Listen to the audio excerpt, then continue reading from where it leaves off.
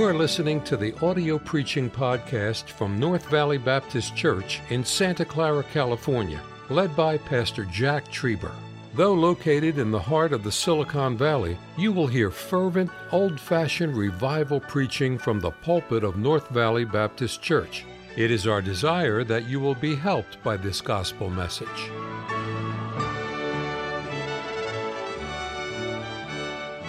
Thank you, young people. Thank you for being here today. What a great crowd. In 8th grade, I commend you. You're embarking upon a journey that you're going to love. High school is great. And I trust that every day would be a special day for you. Stay close to your parents. Of course, you know that. Stay with the Bible every day. Enjoy every part of the journey. Don't be drama queens or drama kings. Come on, fellas. And you'll be great. And seniors, just to hear you sing, what a blessing. You're leaving a heritage. It's our 42nd year of the school. And never before did Mrs. Trieber and I attend a senior trip. And I've been to D.C. so many times. Ms. Trieber had never been there, and we went with you. While you were singing, I was thinking about that night when you sang around the Lincoln Monument. And I'm just so very grateful for who you are, and you are in our hearts. And parents, I commend you so much.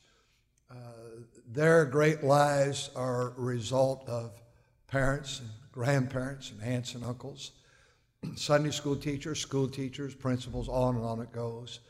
And I'm just so very grateful for all of you tonight. One of the joys of my life, and it is a joy, is every Wednesday morning at 8:15. I go to elementary chapel, attend chapel, conduct chapel. We sing songs together. The Caleb Galvan goes over there with me. He plays the piano. We sing. We count how many teeth we've lost. A little disappointed in your kids this year. They're a little weak with losing teeth, 200 and some this year. And so let's knock them out this summer somehow. But those kids are so great. They get so excited when it's their birthday. And it's amazing. You get older, you don't get excited about your birthday, but they're all fired up. Some are so nervous about it. I love elementary chapel. Then high school's next, then college on Wednesday. It's a big day for me.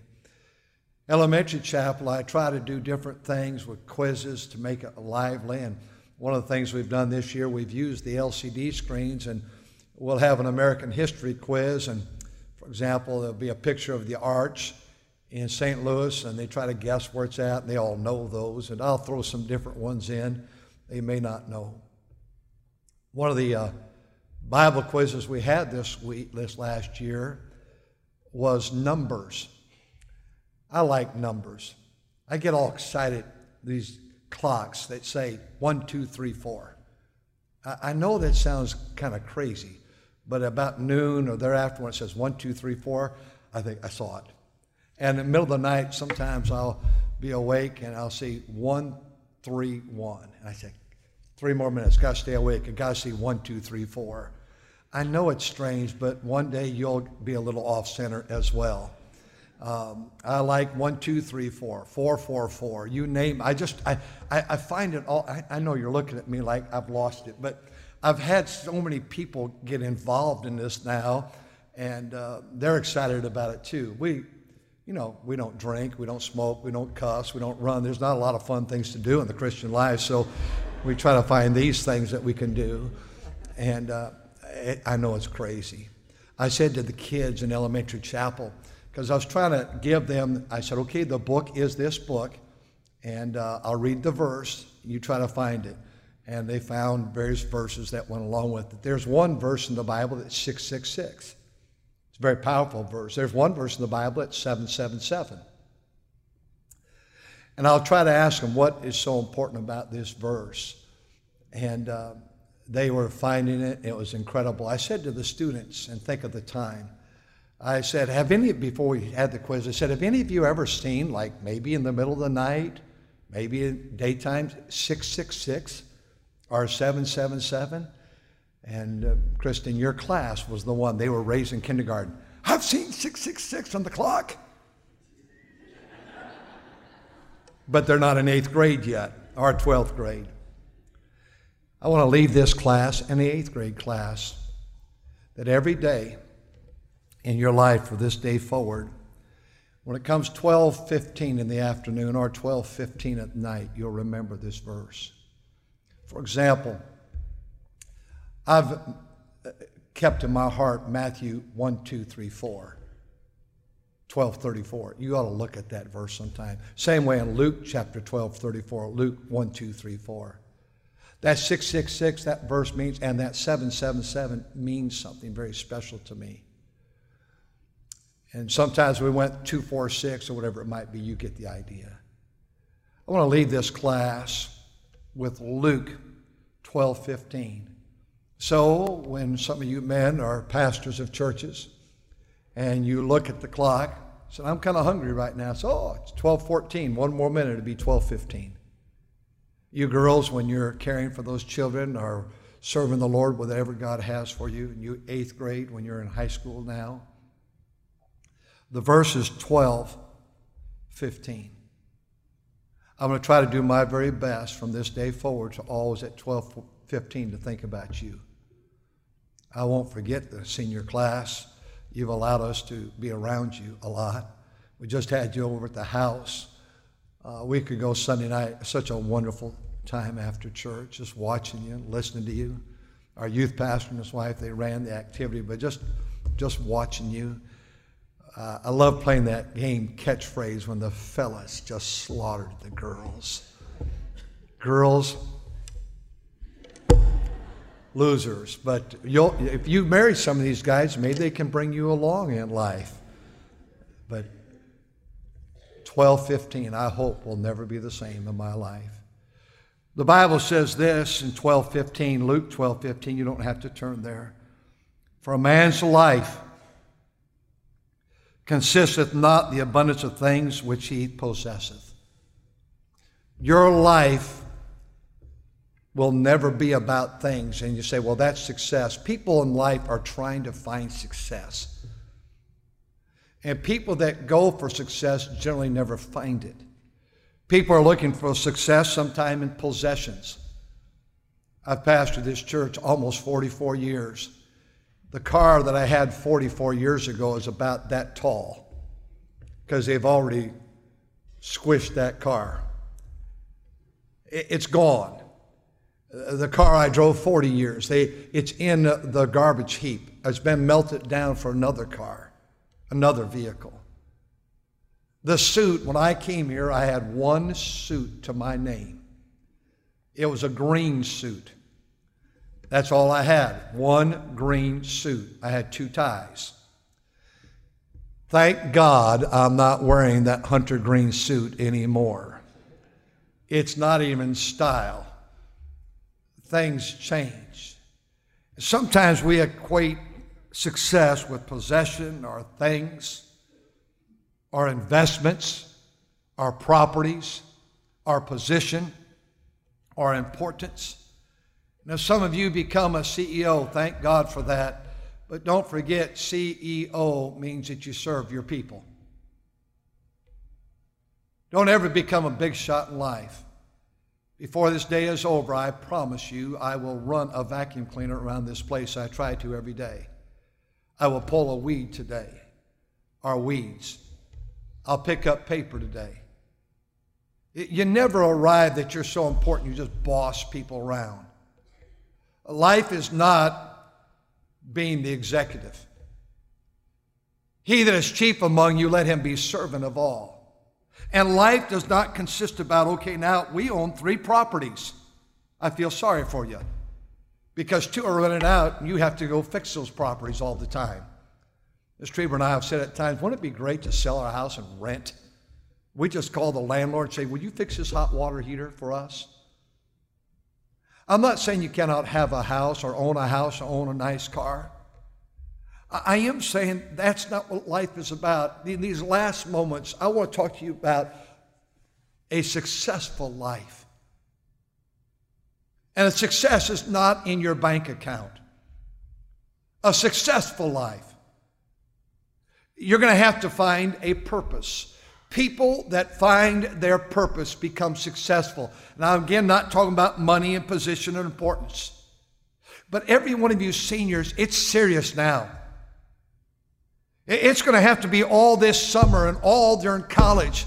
What does God want me to do? How have I been bent with my life? What direction am I supposed to go? What am I supposed to do with my life? I think a nursing profession is very exciting. Some of you will pursue that, and you will nurse and help people on the pathway of life. Some of you will choose that God has you for the ministry, and I believe God wants you in the mission field, or be a pastor's wife, or a pastor, or a youth pastor, or a coach, a school teacher. Those are high positions. I don't mean this rudely at all, but sometimes we think that someone who drives the garbage truck, it's a low position. We have 2 properties, and the dumpsters come in here every day. And we have one of those men who's been doing it for years, and he is our dear, dear friend. He's so kind to us. He helps us. He's a valuable person. I don't know what your job or what your ministry or what your task is going to be, but you need to find your purpose. Please hear me, graduates, most people never find their purpose. Most people live and die and they look back, I never accomplished what God intended me to accomplish. Because we're always trying to reach for something that's not really on God's radar. I need money. I need houses. I need lands. I need investments. I need cars. I need position. I need notoriety. But a man's life consisted not 12, 15 on the abundance of things he has. Life is about finding a purpose. Abraham, his purpose, living in a nice place in the Ur of Chaldees. God said, I want you to leave here and go. I'll show you where I want you to go, but you're going to go 700 miles away. And I want you to establish something that's called Israel. And Abraham obeyed God and established the country we call now Israel. That was God's plan for Abraham. Noah, I've got a plan. I see the earth is filled with violence. My plan for you is for 120 years to build an ark. I'm going to save 8 souls by a flood. And I want you and your sons and your wife and their wives to be on board. Invite anybody else to go. They mocked him. They scoffed him. But his task was to build an ark. I think of a man by the name of Moses. I've been reading through this week the book of Exodus, and I keep putting a check mark. God says, come up here to Mount Zion, go down. Come up, go down. Come up, go down. It is all, and I've seen it before, but I just marked it all in this new Bible. Come up, go down, come up. And God gave him the law. Moses' picture, we were in the Supreme Court. He hangs in the Supreme Court. Moses has been listed as one of the 5 men that has changed world's history. Our entire judicial system is based upon the Word of God. That's why some judges still have bells on the bottom of their robes, because they followed the robe of the high priest in the Bible. Moses, your job is to write the law that I give you and lead my people out of bondage. That's his job. He had a purpose. Nehemiah, your job is to build a wall. Daniel, your job is to go and serve me in a foreign land. The Bible tells us of Jeremiah, your job is to weep over my people. Your job, Stephen, is to be the first Christian martyr. We had a lady here last week. Her husband's a pastor. She went through the services. He's a pastor in a country I will not say. I think we're online right now. But it's underground churches. It's illegal. Their arms could be cut off if they're found worshiping God. They sang very quietly in an underground church.